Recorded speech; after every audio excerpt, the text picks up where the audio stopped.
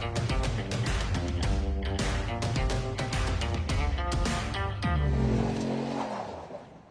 morning, sir.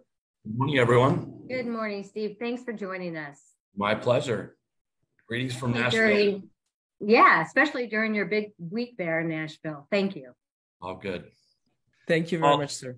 Yeah, Paul, I echo what you said a little bit ago, which was that the industry overall is feeling a resurgence. I look back to where our sport was, I think motorsports in general, certainly in this country, and you think about what has happened since 2018, it's just a significantly and incredibly gratifying place to be working in motorsports.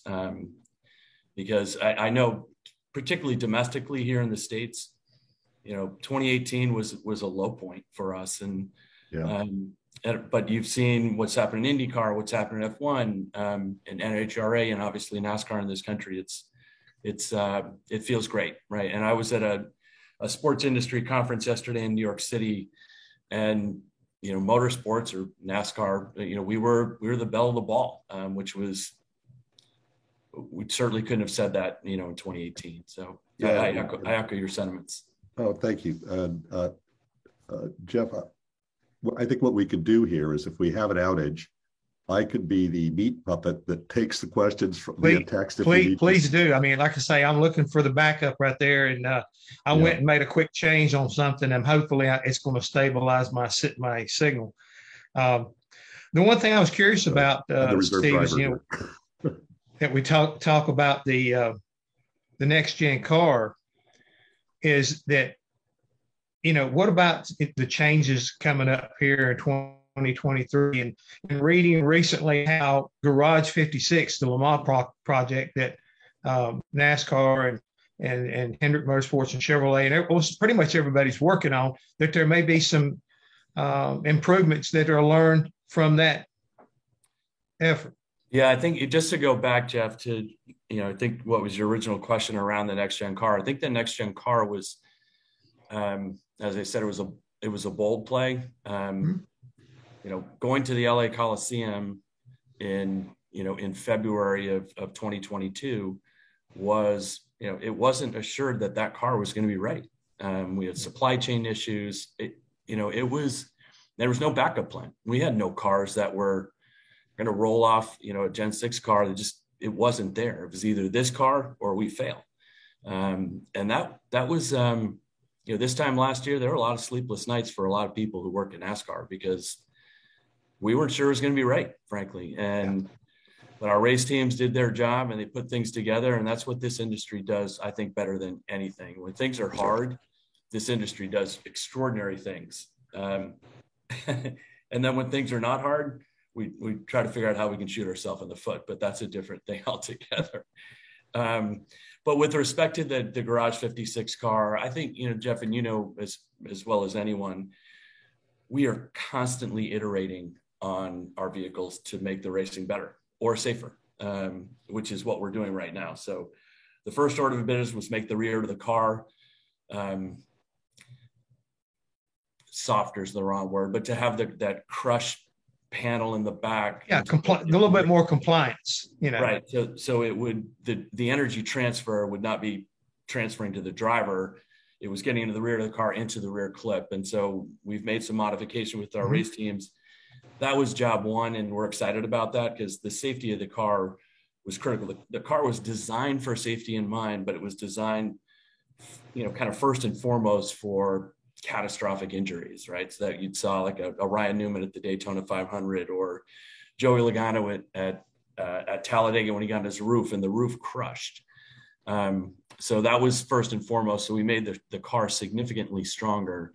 But as a result, the rear of the car, which was a little bit shorter, we had a miss there. We didn't realize that the drivers would feel the impact of the rear of the car as they were. So the drivers learned to try not to, as odd as this sound, not to back into the wall.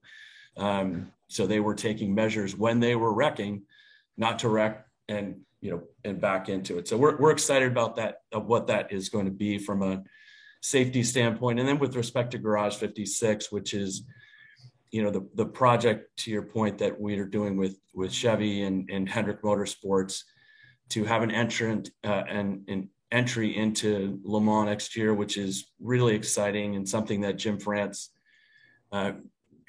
father had done back in the mid 70s. And it's a pet project of Jim. He's really excited about it, but we're already seeing some of the effects that could come from the design of that vehicle, particularly as it relates to trying to get better racing and for short tracks and obviously for road courses. The car itself is, it's essentially a sports car. And I'll get out of my depth pretty quickly, but it's, with the bigger brakes, the bigger tires, it's just a really, some of the shortcomings on road courses in particular and short tracks that the old car had, slipping and sliding and guys making mistakes. This car, it doesn't do that. And so I think there's some things that, as we always do, we will continue to iterate to make the racing better. And I think Garage 56 that wasn't the design of what it was to do. The original thought was to bring a stock car to Le Mans and kind of showcase it for the Europeans to see that this is a big, loud, good looking vehicle that's going to run 24 hours. And that's kind of what the original thought process was around the Le Mans project, the Garage 56 project. Well, like I say, it seems like it's already producing some good results and great information. And to your point, I mean, that's the one thing that, having been around the sport as long as I have and seen the different, I guess I'd call it, generation of cars throughout the history of NASCAR, it's always been a work in progress. I mean, you never build a perfect car. I mean, there's no such thing. Even the last generation was not perfected. We kept working on it, and we would continue to work on it as long as it was in competition. So yes, we expect it to get better and better and better. And I mean, but the surprise, I think, for a lot of people, including myself, 19 different winners. I mean, you got a 36 car field, almost, over half the field got to go to victory lane this year. I mean, which is unheard of in our industry. No, I agree. I mean, if you include All-Star, where Ryan Blaney won, we had 20 winners of our 38 races. I like that. I like round numbers. Numbers. Set a new record. And I think that was, we were thrilled with the competition of the car, right? It is hard to argue with, 20 different winners in 38 races, to your point, with the 36 car field primarily, kind of week in and week out. So more than half the field won a race. The first 3 rounds of the playoff, we had 3 non-playoff drivers win those races, which is extraordinary. So the car itself, I delivered particularly well. Obviously, the super speedways are always a significant and entertaining racing, but some of the races that we saw in the intermediates, we have never seen racing like that. And again, it was week in, week out. As I said earlier, we've got some work to do on the road courses. We got some work to do on the short tracks, but I'm confident that we're going to do that. But if we could go back to the Coliseum or before that first race and say, hey, you're going to have 20 different winners and you're going to have 5 first-time winners, I'll sign me up for that. It was a great year for us. It was great. And then, it was a little bit hard because, some of the safety issues, with the Kurt Busch's, injury and Alex Bowman's injury, takes a little of the shine off that. We don't ever want to see drivers hurt. We just don't. And it's our responsibility to make sure they're as safe as they can be. And so we're excited about the changes that we'll make to the rear clip and to the bumper. And I think the car will be significantly safer than where it was this year. Well, another, priority from NASCAR was the schedule. And again, you guys, have been making, over the last 3 years, you made a lot of changes in it. I mean, where is your mindset right now as far as where we are today and where you are looking on down the road? Because again, we're going places where we've never gone before. Yeah, I think, to that point, next year's our 75th anniversary, Jeff, as you know, and Had a lot of discussions with Jim France about racing a street course, and so we will race our first street course next year at Chicago. That took some convincing, right? I think part of the issue really, and the solve for this is the car itself, right? The old car, I don't think we would have had good racing on a street course. It's just, we wouldn't. But I think, particularly given some of the changes that we're looking at, that Chicago street course is going to be competitive, and it's going to be fun, and it's going to be something unique and different, obviously, since the first time we would have raced on a street in 75 years. But I'm excited about the schedule variation. What the fans have said is they want schedule variation. And that's what to your point, we've given them over the past couple of years. The 2021 schedule was kind of the largest number of changes we had ever experienced in the sport in the modern era. So I'd say, 51 years. Right. That was important, and what we've seen when we do that, when you go to St. Louis, or you go to the Coliseum, or when we go to Chicago, or some of these other changes that we've made to the schedule, you see ratings increases and you see sold out facilities, right? And that's really the responsibility that we have to this industry, and to the race fans themselves, and to put on great racing, which I think we've done a good job of. So we're going to continue with schedule variation. Obviously our schedule's been announced for 2023. The big news on that schedule, change is really two. One is kind of a nod to a throwback, which is to have the All-Star race go to North Wilkesboro. We were really excited about that. That was, for every Chicago street course, for us to be able to do something to recognize the past, particularly on the 75th anniversary of the sport, I think was terrific. And obviously the excitement around that race is terrific, and our partners at Speedway Motorsports will get that facility where it needs to be, and they've got some work to do. But we are confident it's going to be a terrific race, and just the excitement around it, it is fantastic. And then a month later, a little more than a month, we'll go to the Chicago street course. In 2024, we'll continue to have schedule variation. I don't know what that's going to be, but we are going to take races. If there are facilities that we own, and they're not performing as they should perform, then we need to take that race to somewhere else. Again, that's the promise to the fans and to the sponsors and anyone who's our broadcast partners, anyone who's involved in the sport. That's the promise we have to them. We're going to continue to iterate and innovate around the schedule. Well, again, I can assure you, I've been keeping an eye on those folks at North Wilkesboro, and they are working their tails off. Everything's looking so great up there. And I think the best thing about it is the buzz in and around Wilkes County as a whole. I mean, they are so excited. In fact, I'm going to be in a Christmas parade this coming weekend. And North Wilkesboro is going to have a float on there, and there's a lot of people, as we like to say around here, going back to our roots. And again, the timing is right. 75 years, and North Wilkesboro, was one of those, foundation tracks. So it really has a great feel to it. And I commend SMI, but more importantly, you guys getting behind it and endorsing it and embracing it, because I think it's going to be a big winner for you this year. I agree. Well, 2020 was also a landmark year for NASCAR when you navigate the pandemic, your strategic way you approached it, social justice, several bold initiatives. What do you look at as far as social justice piece right now, and how has this helped NASCAR, forward its diversity, efforts, throughout the series? Yeah, I think 2020 was a pretty extraordinary year, Jeff, for everyone in our industry. I was struck when on March 13th, when we shut down and left Atlanta, and really no understanding how or when we were going to get back to racing. Those were dark times. And I think if you look at how this industry came together again in under extraordinary circumstances, right? We had to get, for the race teams, the three counties where the race teams are, we had to get the counties to allow them to go build race cars.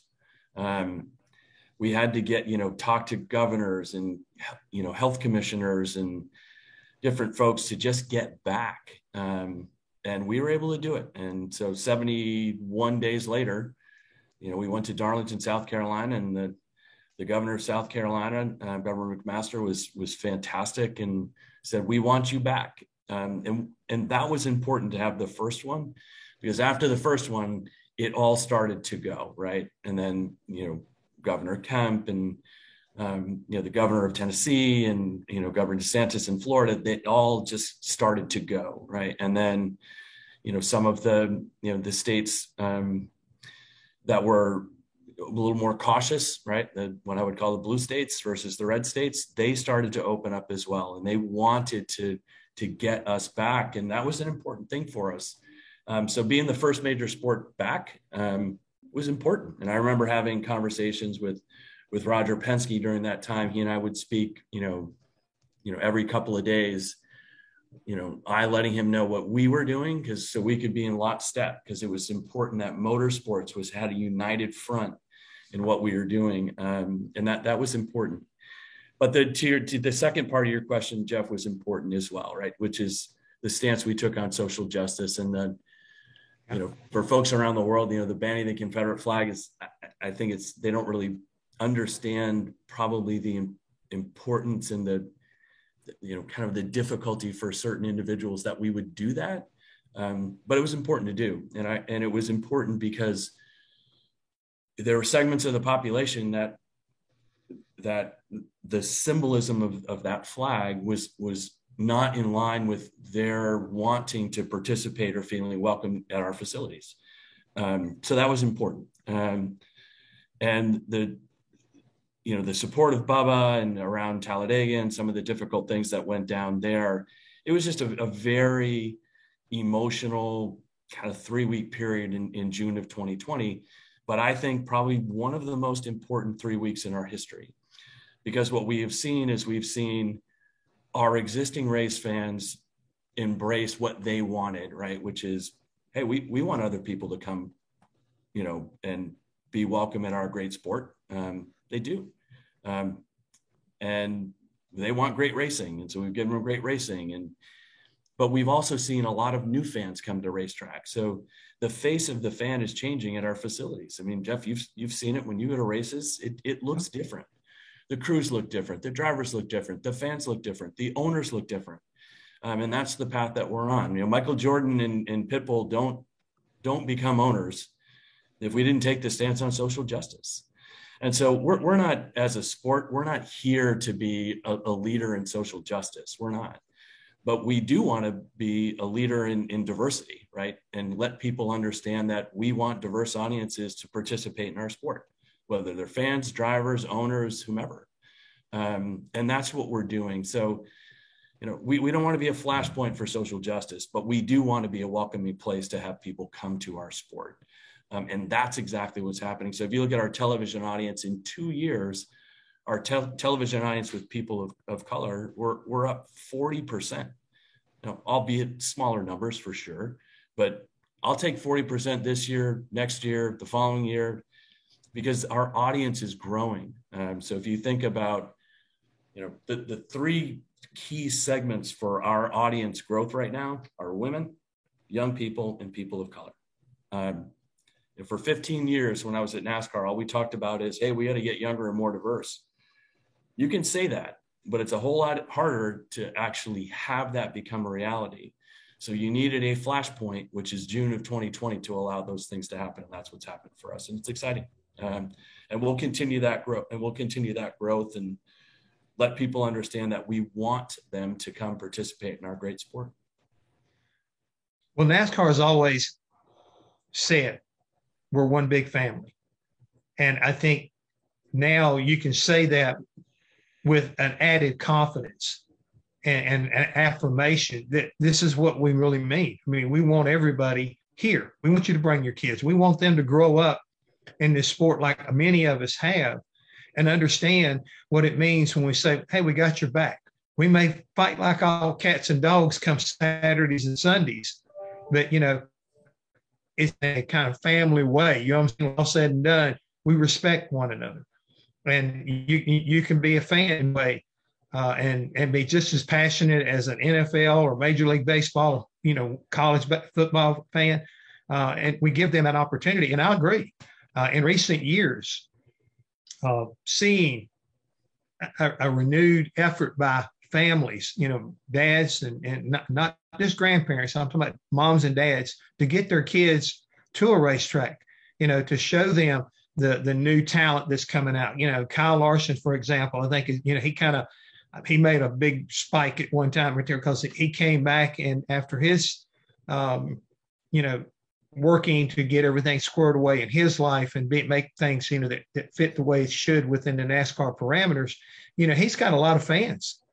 And I think that's the kind of stuff that, you can't write it, you can't dream it, it's got to happen. And it's happened in our industry. And I think it's huge that we've been able to do that. And you mentioned the women. We were at a seminar not too long ago there at Charlotte Motor Speedway, with women in motorsports, and it here again, a statement saying that they want to be in motorsports and they want to be in NASCAR, and now we have a platform and I think a better opportunity for them to be successful than ever. No, I agree. I think I was struck. I worked for the NFL for almost 14 years. And the sense of community that I felt when I came to NASCAR was unlike anything that they have at the NFL. Listen, the NFL is a great brand and a great sport, and they're a behemoth, but it's not the same. The sense of community, the sense of family that exists in the sport, it's just different. And I think a lot of that has to do with, kind of the traveling circus nature of motorsports, right? Because you travel together, you compete together. To your point, Jeff, you fight, like cats and dogs, but at the end of the day, you're all part of the same community, and you may not have getting to the end goal people may not take the same road to get there, but they all want the same thing. They want the sport to grow. They want to compete. And they love this sport. And that's, I think that's what's so great about motorsports. It's just so different than stick and ball sports. It's just a different animal. So, and we've seen, talked about ratings increases, but we've seen families and kids and, diverse audiences coming to our racetrack. Our, kind of year over year, our consumer attendance was up over 20%. I'll take the 20% as well. Stacking those pennies, aren't you? You're stacking those pennies. Exactly right. I think we had 9 sellouts last year. We had 4. And next year we're going to have, we hope to have 12, 13, 14. And that's what we need to do. And that's, again, that's the promise that we've made to all the partners who participate in this sport. And we've invested significant dollars at our facilities in order to create a better fan experience. It's important. We're by end of next year, all of our facilities, our NASCAR tracks will have Wi-Fi. You go to Talladega, you couldn't make a phone call. You can't get anything in and out of that place. So whatever happened in Talladega, I guess stayed in Talladega, but not anymore. Because this past year at Talladega, you could send videos, you could, do social media, whatever you wanted to do, you can do it. And so, we're going to spend almost $50 million in Wi-Fi next year, upgrading our facilities. It's important to be able to do that because that's the expectations of people when they go to the facility, is that they can post, right? They can communicate to people who are not there and share the great experience that they're having. And so that's your best advertisement you can buy. I agree. I agree. Paul, I'd like to open the here, if you don't mind, if you have a question for Steve right here in regards to this diversity, because I know that, across the different racing series you're associated with also, this is a big thing that's going on within the industry. Yes, well, thank you. I feel like I'm sitting in a room with 2 people I admire very much, and your accomplishments, both of you, and what you've done here are inspiring to me. And one of the best days of my year, this past year, was going to the Coliseum and looking at the vibrancy of that event and talking to the fans. I walked the perimeter of the Coliseum, and I was there for the first Supercross race way back when. in the 70s. And what I saw was this diverse young audience of people who may have come for the music, but the kids were running up the aisle to go see the race cars, and they were full of joy and expectation. And I realized at that moment, when I was standing there looking at it was a group family with young people, that NASCAR has this ultimate weapon to drop into any major metro in the world and tell the story of American racing and what's so special about it. Is there a plan eventually to do what the NFL does and do an all-star or special event internationally with? I think the answer, I think the answer to that, Paul, is yes. But the question is when. I thought the Coliseum event, not to evade your question, but I will get back to it. I think the Coliseum was something special. It was a proof point for us that you could, in a 4-week period of time, you could build a racetrack inside a stadium, which I believe, is a proof point for us both domestically and internationally. And obviously I was at that event too, Paul. I was struck by, you talk about different faces and young people, clearly all of that, which was heartwarming. But I have never been to a race where competitors, NASCAR officials, every single person in our industry was happy. I have never been to another race. Usually something goes wrong, right? And someone's mad about something. There were smiles. Everyone was happy. I'd never seen it. And it was a great event. It was just so fun. We're excited to go back. Is that a long-term thing for us? I don't know. Could we move it to other places? That is a 100-year iconic facility, which is a very cool thing.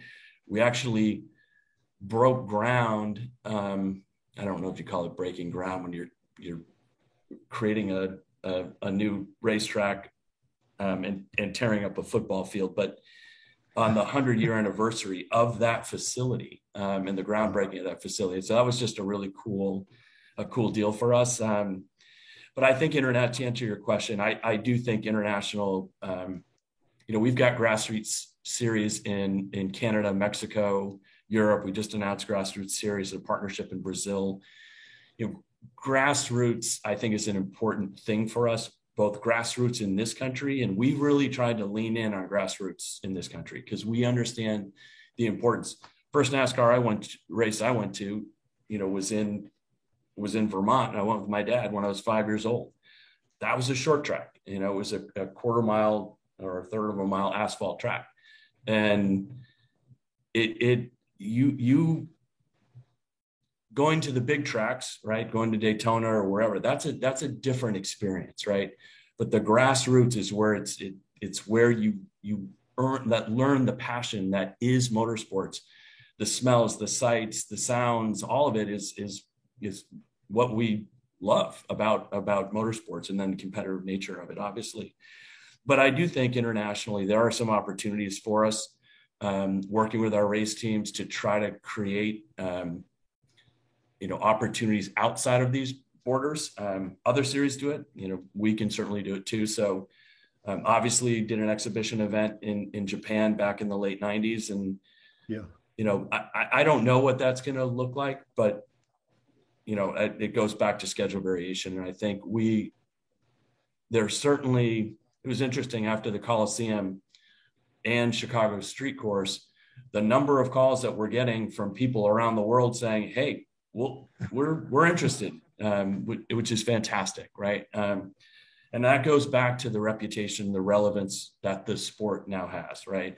Whether it's NASCAR or motorsports broadly, and it feels good. But we got a lot of work to do still, and there's tons of opportunity for us, and that's the most exciting part about it.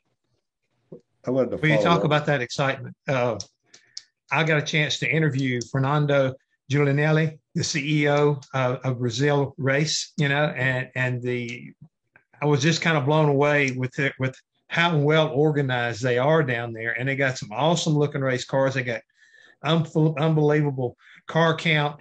Right now, Steve, you guys are racing in 12 different countries in 2023. I mean, you mentioned it, and we've already getting people asking us about, what are your international plans in the future in Mexico and Canada?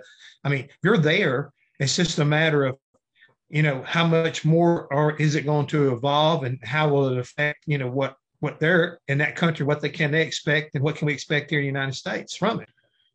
Yeah, I think there's just a lot of opportunity internationally, Jeff, and O'Donnell and Chad Siegler and the group that runs NASCAR International are they're exploring a lot of different things, and but we're very fortunate because we have significant opportunity domestically, still lots of opportunity, and we'll take advantage of those, and there's lots of opportunity internationally as well.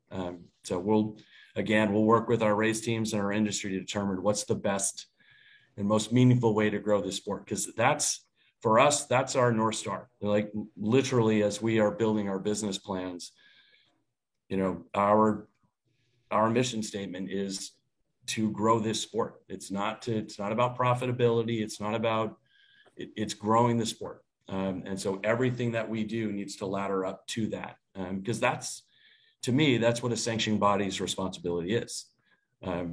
First and foremost, and I'm not suggesting that profitability is not important, but it's really about the growth of the sport, finding new fans, entertaining the fans that you have, and nurturing them to want to participate more and engage more in your sport. That's what we do. Can I ask another question here? Because we see something on racer.com.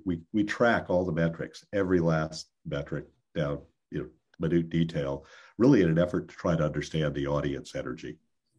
And one of the most amazing things about NASCAR on our racer.com and social platforms, no one touches NASCAR in terms of the surge of energy about a particular story, or sometimes it's a news item about someone being disqualified or a conflict, whatever.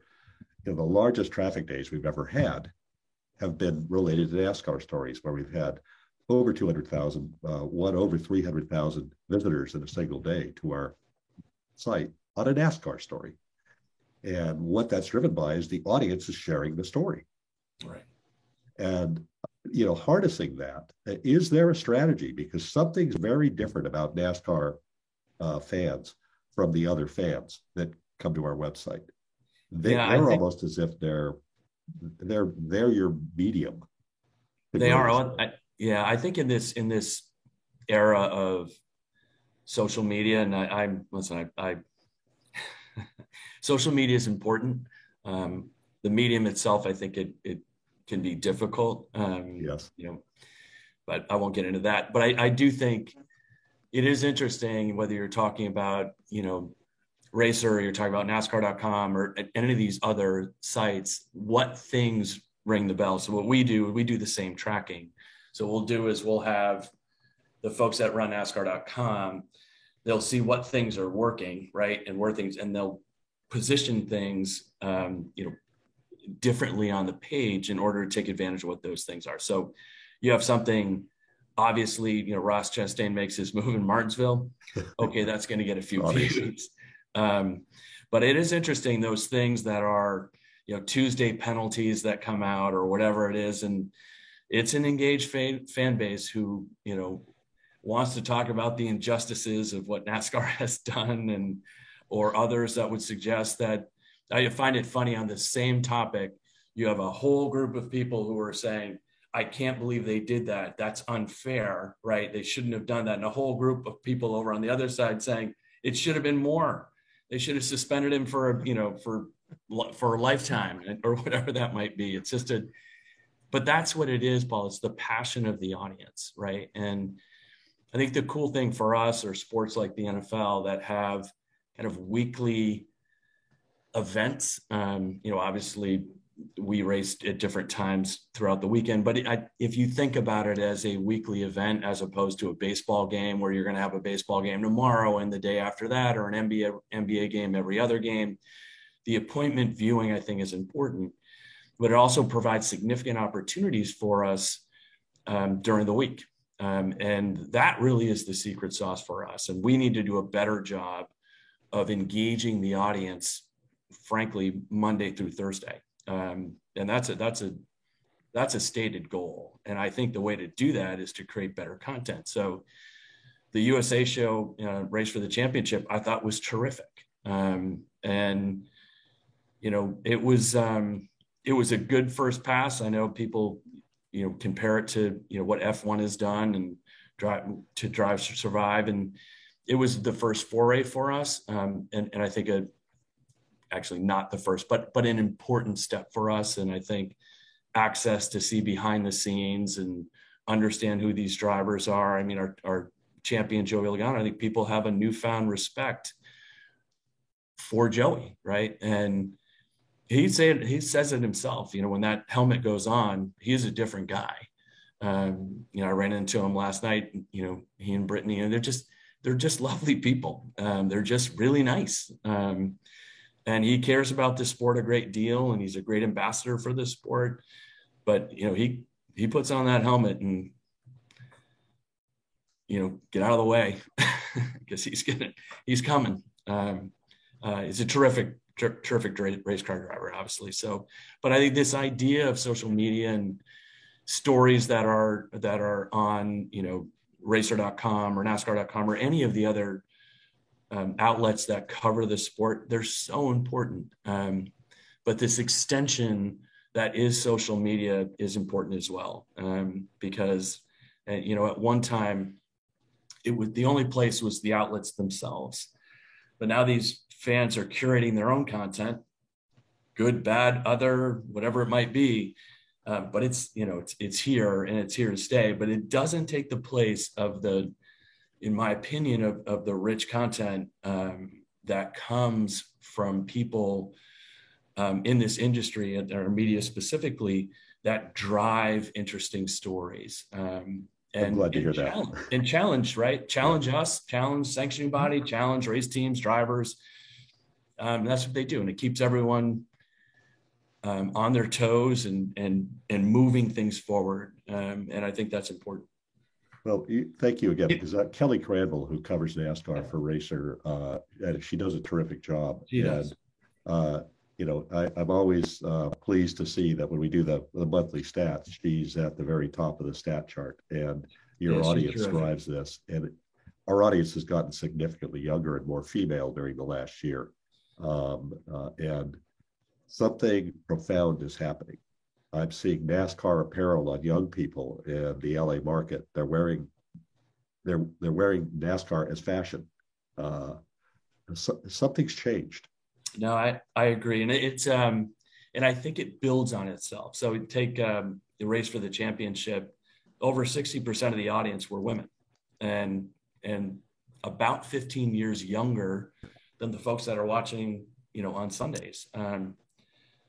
So it's important for us to continue that content, right? It's important for us to continue to feed those, kind of fledgling new fans, but not do it at the expense of the existing fans, which I think is really important. And I think we didn't do a very good job of that, kind of in the mid 2000s. We were so interested in finding that new fan that we kind of turned our back a little bit on the existing fans. And we went away from, grassroots and short tracks but we are back, kind of in full force, because it's important to be able to do that. And what do our existing fans, longtime fans want? They want great racing. So we're giving them that. They want young, they want drivers through the spectrum, young drivers, older drivers that are compelling, right? So the number of new race fans that Ross Chastain has is incredible. And the number of fans that don't like him, that's great too. We don't want people who are straddling in the middle and people are apathetic. We want people to want to cheer for this guy and hate that guy, because that's what the passion of motorsports is about. And that's what we're seeing. And I think our existing fans are thrilled, or our longtime fans are thrilled with the direction for the most part, the direction that the sport's going in. They love the new car. competition on the racetrack, these up and coming drivers, young drivers competing with, first ballot Hall of Famers, and we have a lot of them, frankly, Harvick and, Kyle I have Busch. a question for both of you, and I'll step back. We see something else too that I don't see often in our metrics, because I look at the metrics every day, multiple times. Stories about crew chiefs generate sometimes. A NASCAR crew chief is more of a celebrity than a top tier driver in other racing series. Why is that? I'll let Jeff answer the question. Do you have some secret sauce that you're sprinkling on your crew chiefs? Because obviously I knew you. You're one of the first really famous crew chiefs, but people making the car go fast. Jeff, why is this? I think part of it is, honestly, I think it's because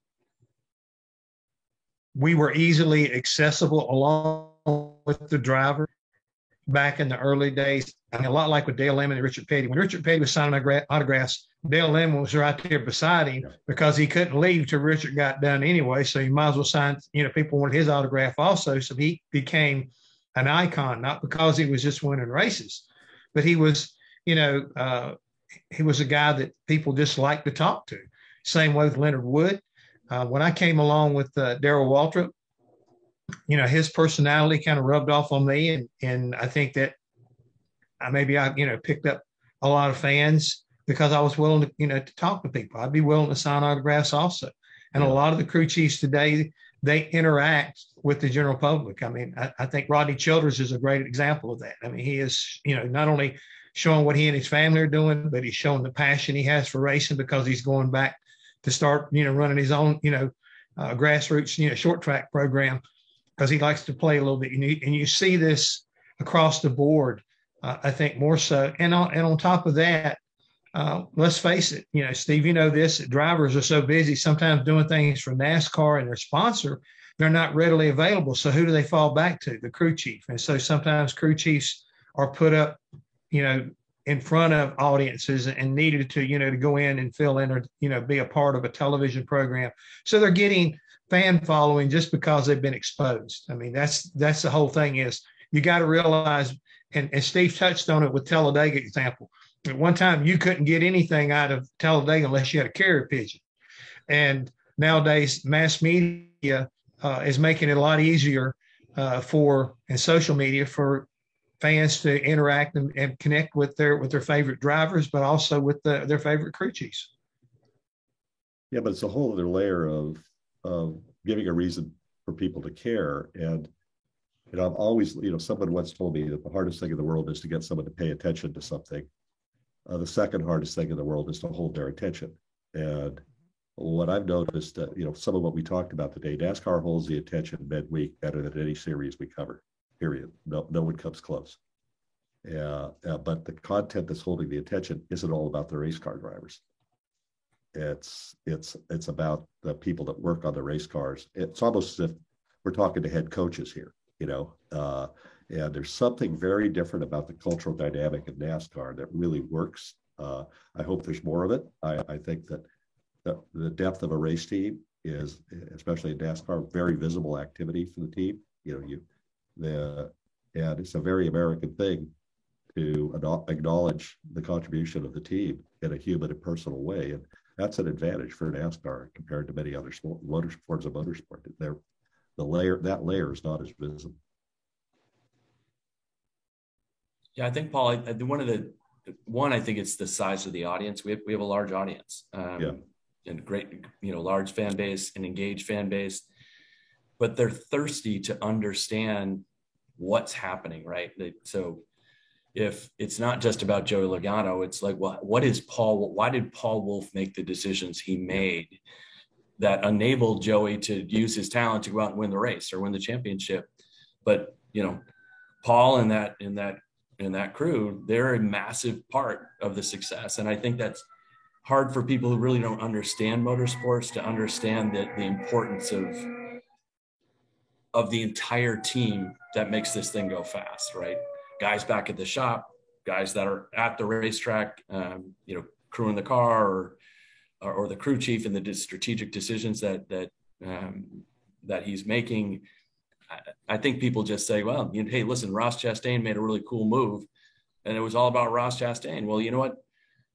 Ross was in a position because of his crew all year in order to make that championship four.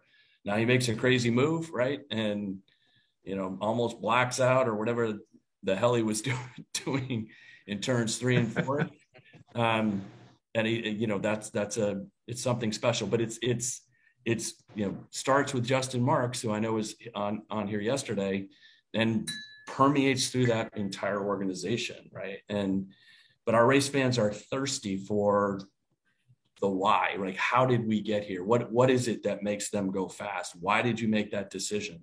What are you doing midweek to prep the car in order to be ready to unload it when you get to Martinsville or wherever it might be? And that's great. We need to give them more of that, frankly. I think that there's a lot more opportunity to do that. And I think content is the key to be able to do it. Yeah, I think the preparation and what it takes to get to Sunday is a story that would resonate very, very well, because there's a lot of back work from, simulations to engineering decisions. I mean, all the way down to the part that when you think about the very beginning of NASCAR, we're talking about stopwatches and clipboards. And today we're talking about, multi computers, engineers, war rooms. I mean, when I talk about a war room, you think about every one of the major organization has a group of people sitting back at the shop helping to, keep up with the rest of what's going on. I mean, they're not just watching their car, they're watching other cars, and they're trying to figure out what strategy is ahead of the time so they can get off sequence or get an advantage by not having to beat somebody off a pit road, but by stopping earlier or even by stopping later. It depends on what the scenario is. And that chess game is fascinating in its own right. Yeah, say one thing. Well, Steve, before we get going, I mean, I know we're starting to run down here on time. I need to ask you about one of the probably one of the number one questions we've had here from some of our attendees has to do with EV, electric vehicles. What's the future in NASCAR as far as the timeline? We know that, a lot of the OEMs are already working, they got electric cars. So where do they come into play when it comes to the NASCAR timeline? Yeah, I think the timeline, let's start with this. We are working with our OEM partners. So I know that Ford and Toyota are going to be on here later today. But Ford, Chevy, and Toyota all have an interest in EV, based on where their product lines are today or where they're going. We think the good news for us is that we've got lots of different series that we can play in. So we are working with our OEM partners to explore what an EV series would be. We have talked publicly that we are potentially going to do an exhibition series, potentially as soon as 2024. We'll see where that goes. There's a lot of interest, obviously, from our existing OEs. A lot of interest outside of our existing OEs. And the reason why we're doing it, obviously it's important to our OEM partners, but is there a market for it, right? So you've got Formula E out there and other series around the world that are using either hybrid technology or using all electric or battery electric. We need to make sure, as kind of the number one motorsport in this country, that we are exploring what that could look like. So is it going to be a part of our future? Racing 36 weeks a year, I have no idea. But I think it's important for us to understand whether our race fans in particular are interested in an EV series for NASCAR, and does that work with its brand? I do think noise as part of that is going to be important. Noise is a big part of our sport. And so it's going to sound ridiculous, but manufacturing noise, I think is going to be an important part for who we are. What that looks like, is it throaty? Is it, those things will all be worked out, but I do think noise will be a part of it. And, we're about entertainment. And so, we're not a one-stop technology platform, right? We're about entertaining race fans. But I think that finding opportunities for new race fans that might enjoy a battery electric vehicle series is something that, we think we need to invest in order to explore whether it's going to work. If it works, great. And we will have potentially a fourth national series or something that we can, export internationally or wherever that might be. But it's really the race fans are going to determine whether this is going to work or not. But we think it's important to work with our OEs and ultimately our race teams, to look at this and see if it's viable. Well, I mean, it's like you said, you think about it on this kind of, I would consider logic. That's the reason why we have dirt series. That's the reason why we have short track series. That's the reason why I have modified series. Everybody gets an opportunity to pick and choose what they'd like to watch. But at the same time, we all across the board can see where the power horses are. You might say like Formula One, or where it's World Rally, whether it's IndyCar, whether it's NASCAR, the Cup Series. I mean, everybody, once again, has a choice, and not that are not obvious future of the, I guess you might say, the world. It's just how much of it do they want to? It's like you say. I don't think anything will ever replace jump start your engine or driver start your engines, and not be excited about that roar. I agree.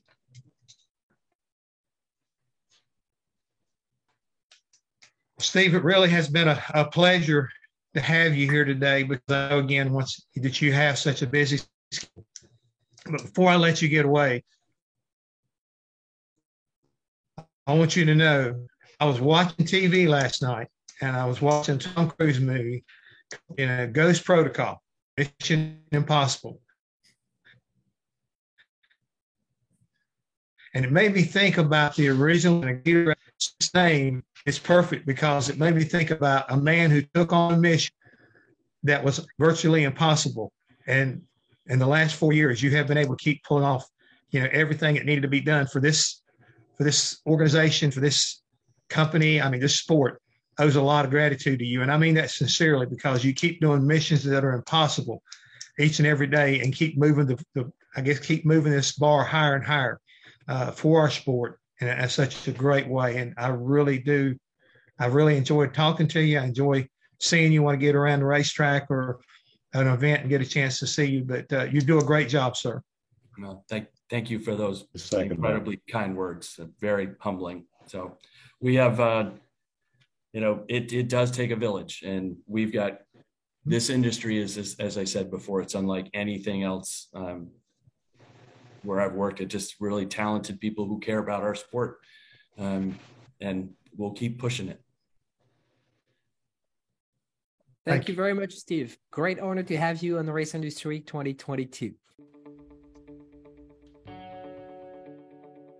Registering on ePartrade is easy. To start, click on the Join for Free button on the homepage. First, search your company to see if it's already in our database. If you see your company on the list, click on it to select it. Then, choose Claim Company if you are one of the decision makers, an owner, marketing person, or main company contact. Or choose Join Company if you are an employee, and press Continue. If you couldn't find your company in our database, select Register a New Company. On the following page, fill out your name, email, phone number, job title, and choose a secure password. If you chose Register a New Company, you'll need to choose your business type.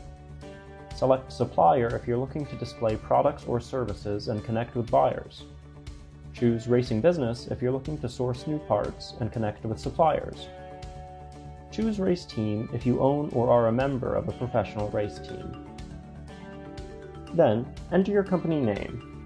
Please provide a website, Facebook page, or LinkedIn if you have one, and choose to either claim or join the company. You can view and agree to our terms of use here. If you'd like to receive our weekly newsletter, choose Accept.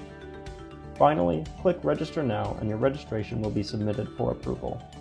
An email will be sent to your inbox. Please confirm your email address and you will be approved shortly. Welcome to eParTrade.